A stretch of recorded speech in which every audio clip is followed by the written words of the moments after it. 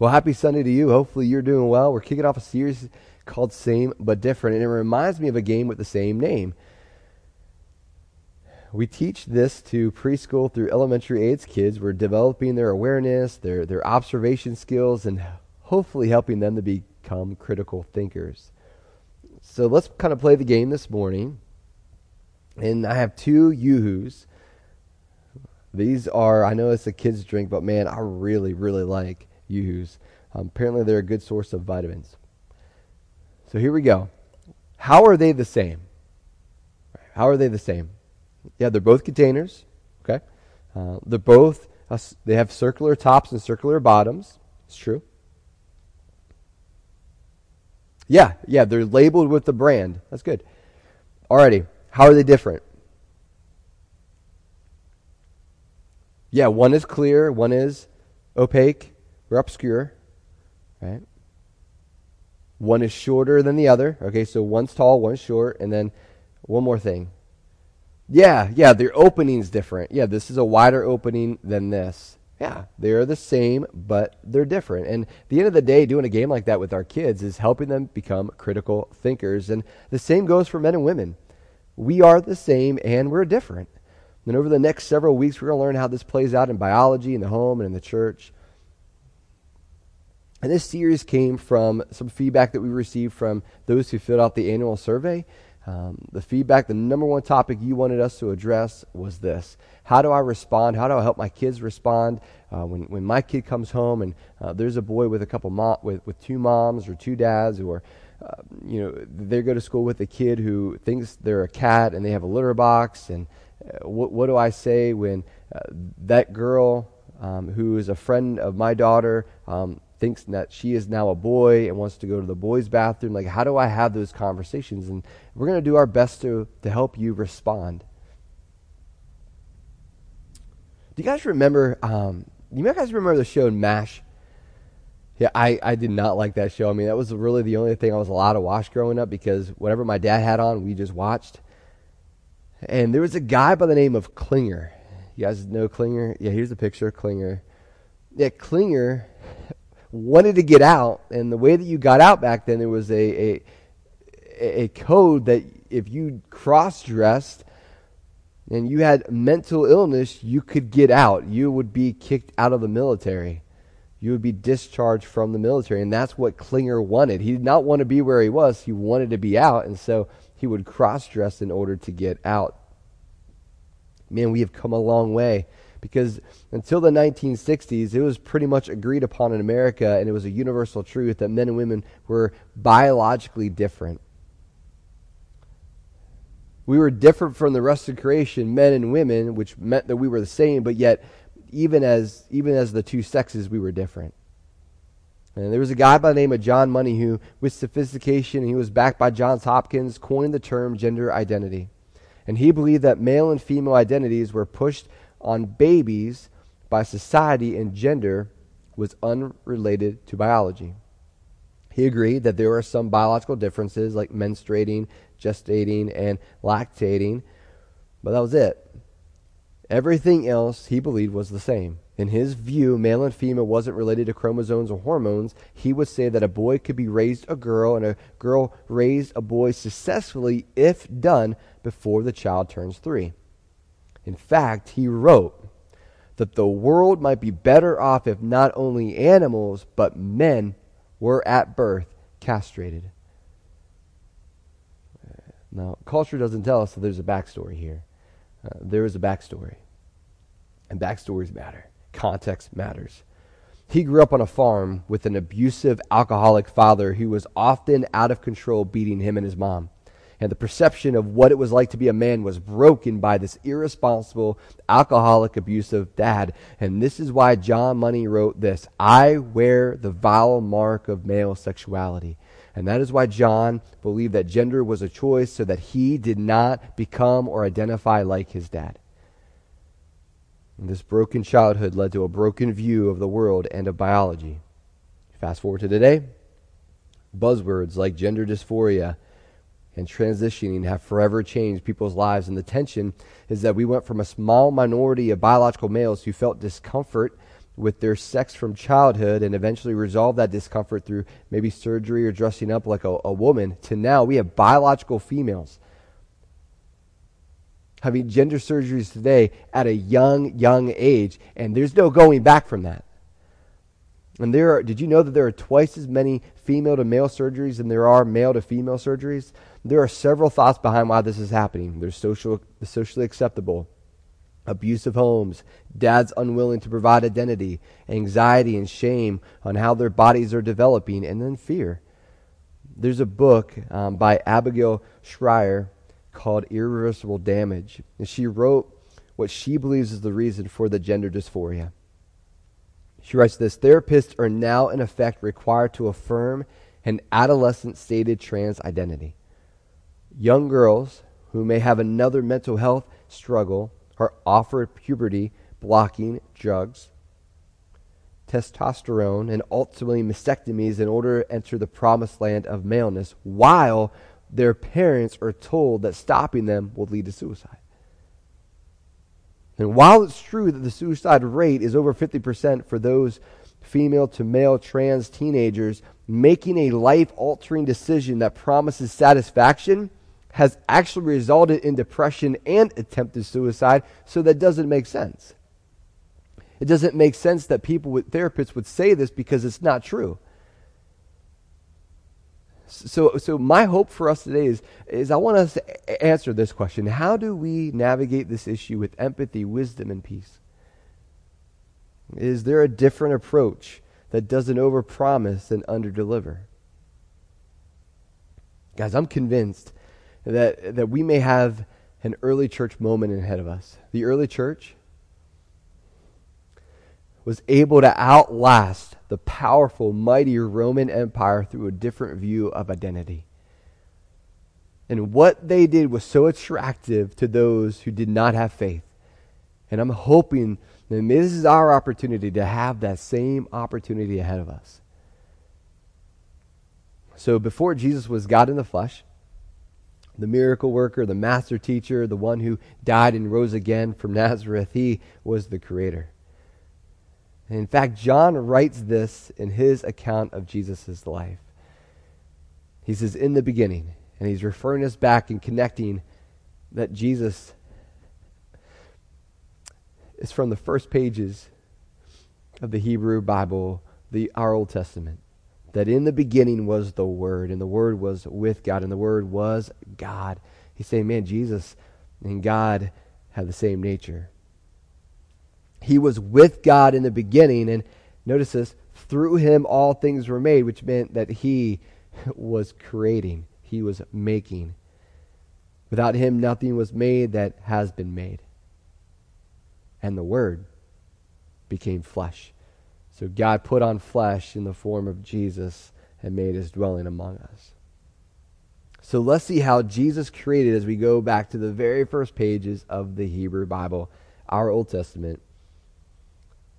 So God, Jesus, God the Father, God the Son, God the Spirit, that's plural, so it's not three different gods, but three distinct persons who have the same nature. So God created human beings in his own image. And in the image of God, he created them, male and female, he created them. So you have God is three in one, God the Father, God the Son, God the Spirit. They operate as one with different roles and responsibilities. Now, this is how we're the same. With God in mind, God designs men and women in his image and his likeness. We're the same in the fact, outside of any other created being, we reflect his image and likeness. We have a soul that is designed to connect, to respond, and to relate to our Creator. And in that language, men and women have inherent value and worth because we're created in the image of God. That means we are created with equality and purpose. Biologically, men and women, we have the same organs. However, this is where it begins to change, where we become different. Did you know that women have a larger nerve fiber connecting their left hemisphere to the right hemisphere of their brains? I don't know if that means y'all are smarter than us, but did you know that we have the same hormones? However, we have different ratios. of hormones in our bodies. See, God created us to reflect him, but just as God is the same but different, it means that there will be different roles and responsibilities for us, men and women.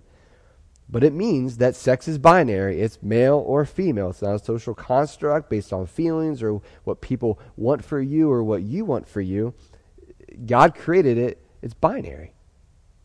Sexuality isn't like picking a favorite candy or color or movie. It's hardwired into our being. It's who we are. It's who we are to be.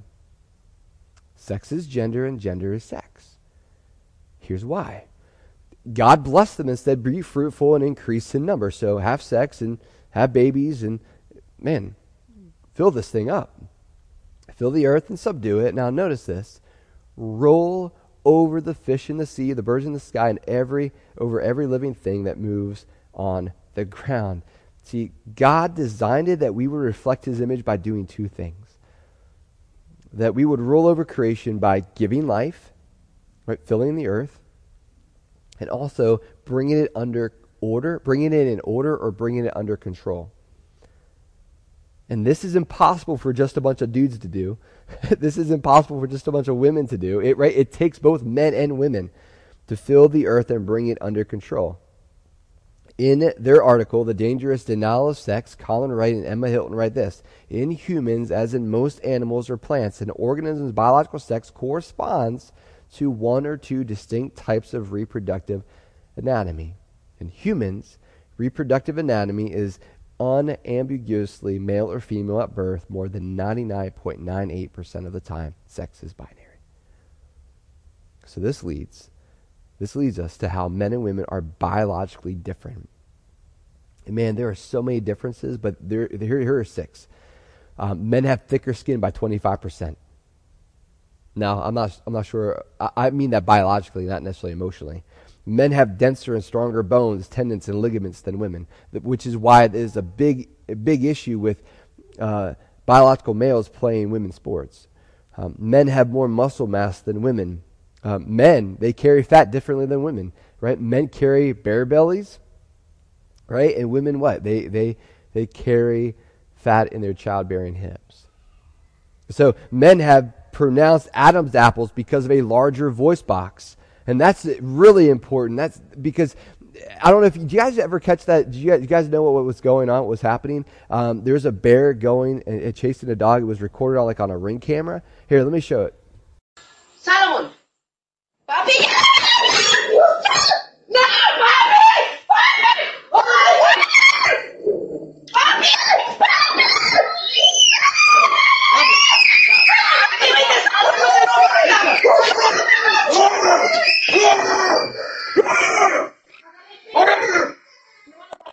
Inside.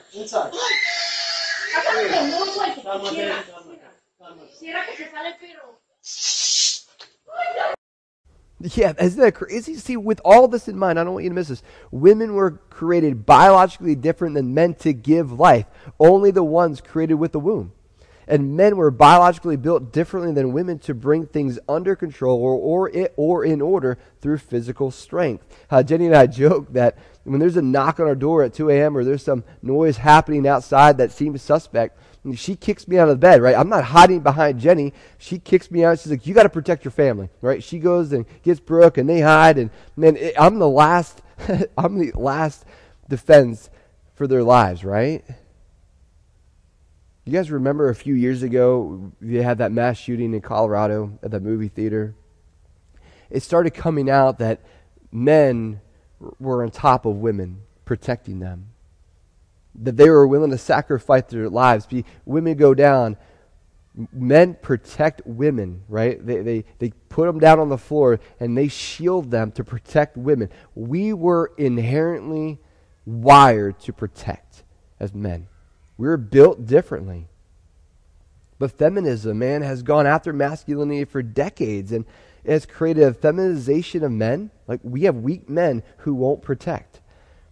Toxic masculinity, right? There's predators. There's child molesters. Right? Masculinity of women.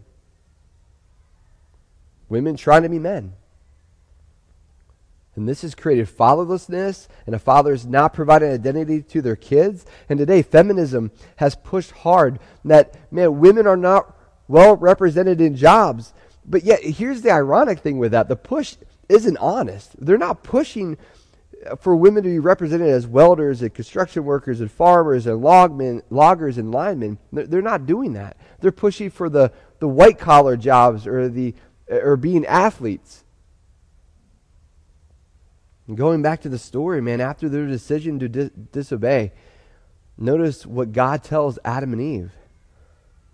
He says to Eve, he says, I will make your pains in childbearing very severe. With painful labor, you will give birth to children. Your desire will be for your husband. He will rule over you. And we'll talk more about that in the next couple of weeks. To Adam, he said, cursed is the ground because of you. Through painful toil, you will eat food from it all the days of your life. It will produce thorns and thistles for you, and you will eat the plants of the field. And even in the fall, it would be harder and more painful, but women would still give life, and men would use their physical strength to bring the earth under control or in order. Some have said it's the reason why God placed angels to guard the garden and a sword, because Adam and the strength Adam possessed.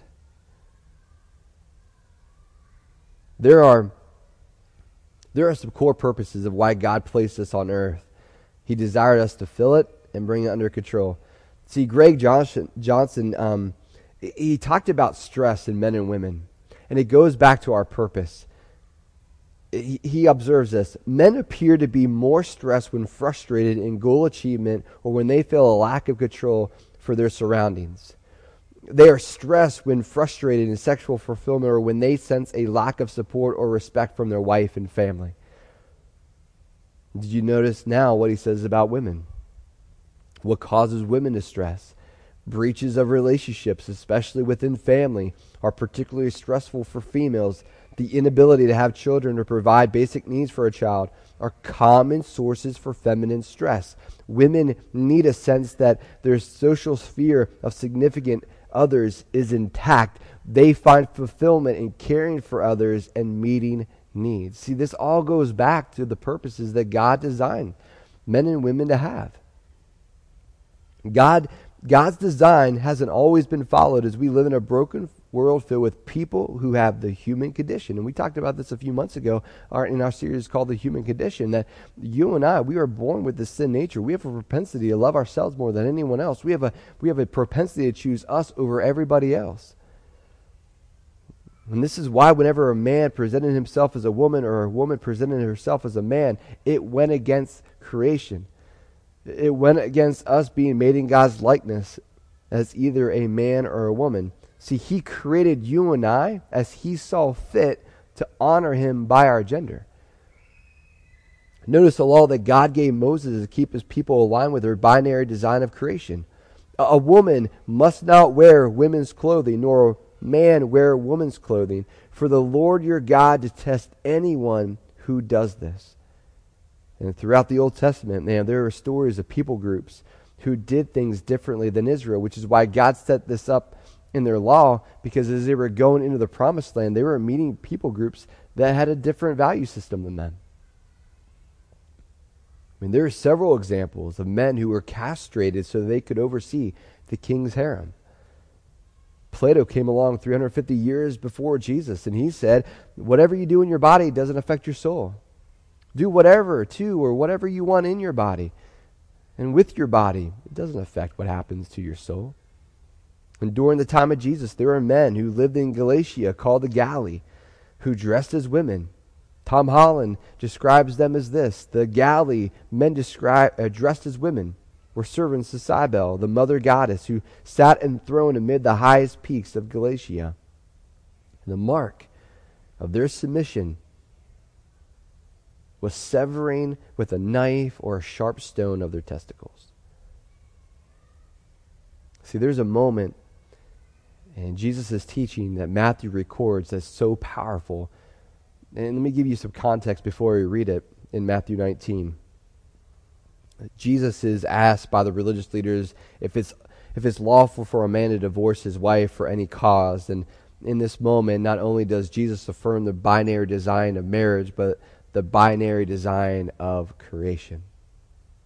And then Jesus could have stopped there, but Jesus kept the theme of sexual faithfulness with following up with this statement. And I just believe there were people in the crowd that he knew. There are people in the crowd that he knew that needed to hear what he was about to say.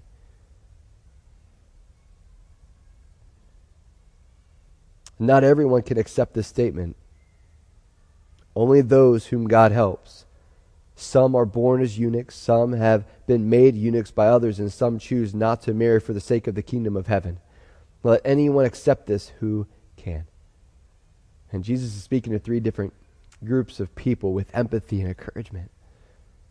He's letting them know that he hears them and he sees them. Eunuchs by castration, and this was done in some cultures as biological men were placed in charge of harems.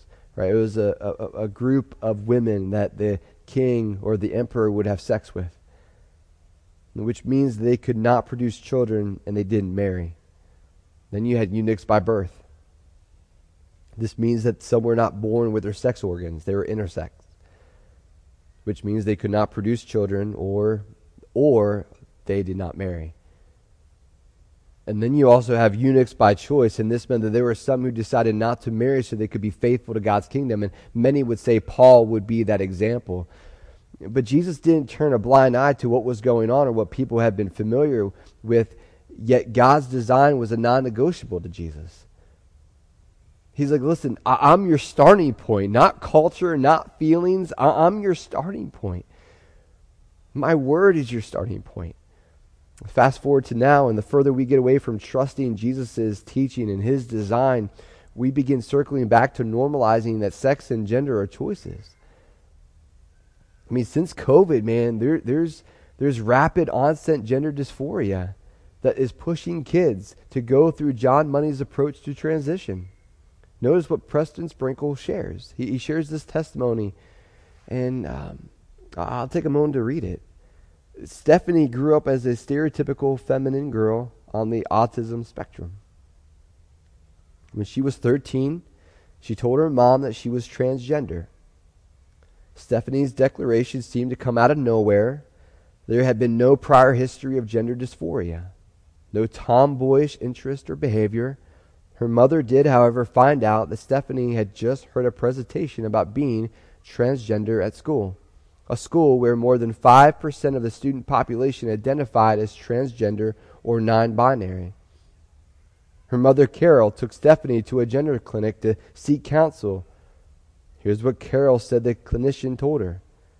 I must refer to my daughter with masculine pronouns, call her by a masculine name, and buy her a binder to flatten her breast. He recommended no therapy, and there was no consideration of the social factors that obviously affected her thinking. I was directed to put her on puberty-blocking drugs. And then she adds, I was falsely assured that these drugs were well studied and they were a perfectly safe way for her to, quote, explore gender, end quote. I was told that if I did not comply, she would be at the higher risk of suicide. We've come a long way since Klinger. Right? We've come a long way where it was a mental illness to now it's normal. See, James White points out that the current research actually shows the following, that few of the children showed any signs of gender dysphoria to the parents growing up. Their new identities seemed to appear out of the blue. Many, if not all, of their friends at school were trans, and their coming out often followed their friends coming out as trans. Many of them became popular after they came out as trans. They engaged in heavy online and social media activity more than normal surrounding their coming out. Many of them had other mental health concerns that were not being dealt with. And then their brains are not fully developed until 25 or 26. So then it begs this question. If we don't have them voting, if we don't have them smoking, drinking, or enlisting because we don't believe they're capable of doing that, then why in the world will we allow them to cut off parts of their body that will never grow back? And perhaps it just comes down to everyone living in their truth. And so what does this leave us? This is so important for us as parents to be involved in our kids' lives, including being in charge of how they see and use the internet and social media. Kids need boundaries. They need leadership. They need direction from their parents. And that may sound like control. But we've been given a call from God to bring things under control or bring order. The debates on whether or not we can define what a woman is or what a woman isn't, it's out of control. And we got to bring that back into order. And we're going to talk more about this next week as we talk about the family. But Jesus' invitation to us is the same as it was to the eunuchs, to the lepers, to the adulterous woman, to the Roman soldiers, to the dishonest tax collectors, to the widows, the rich young ruler, and the fishermen. And maybe you're struggling. Maybe you're struggling as a parent, figuring out how to respond to this, or maybe you're struggling with your own sexuality. And you're like, what do I do? And his invitation to you is come, die, and live. Come, die, and live. He says, whoever wants to be my disciple must deny themselves and take up their cross daily. It means that I have to say no to myself, no to these feelings that are outside of God's design. Taking up my cross means that I'm dying to myself every day. And what? I follow Jesus. And whoever wants to save their life, he says, will lose it. But whoever loses their life for me will save it. And I think for us, we try to use our smarts to sort of outwit, okay, I'm going to figure this out on my own. And God's like, no. I mean, I've got this all set up for you, and you're trying to save it, and you're going to end up losing it. But if you follow me, you will actually find it. What good is it, Jesus says, for someone to gain the whole world, to gain these promises by therapists and drug companies, and yet they lose and they forfeit their very self? See, come to him with our questions, our fears, anxiety, our pain, our shame, our hurt, our resentment, because he is our creator. He knows you better than you know you. We need to die to our culture's promise of happiness and our flesh's desires that are apart from God's purposes and design. And look, we live in the hope of a renewed body that one day will be healed from pain. We trust in his design, his plan, his purpose for living in a broken world filled with broken people with broken agendas, because we have a Savior that is able to redeem and put all that stuff back together. So a couple of questions to think about. Why is it important to recognize Jesus as creator? So not just Savior and leader of your life, but creator. And then who are three groups of eunuchs that Jesus is speaking to? Why does this distinction matter? And why is Jesus speaking to them? Well, let's pray. Heavenly Father, we are incredibly thankful for Matthew recording Jesus' teaching. It's a reminder that all of us, no matter if we're a parent struggling or a counselor struggling or a therapist struggling or we are struggling with our own sexual identity, I ask that you would give us the courage to say no to ourselves and say yes to our King. I ask that you would allow us to understand that you have given us identity and purpose. You've created us same but different, so that we can honor you with the gender you chose for us. Father, help us to come, to die, and to live. In Jesus' name, amen.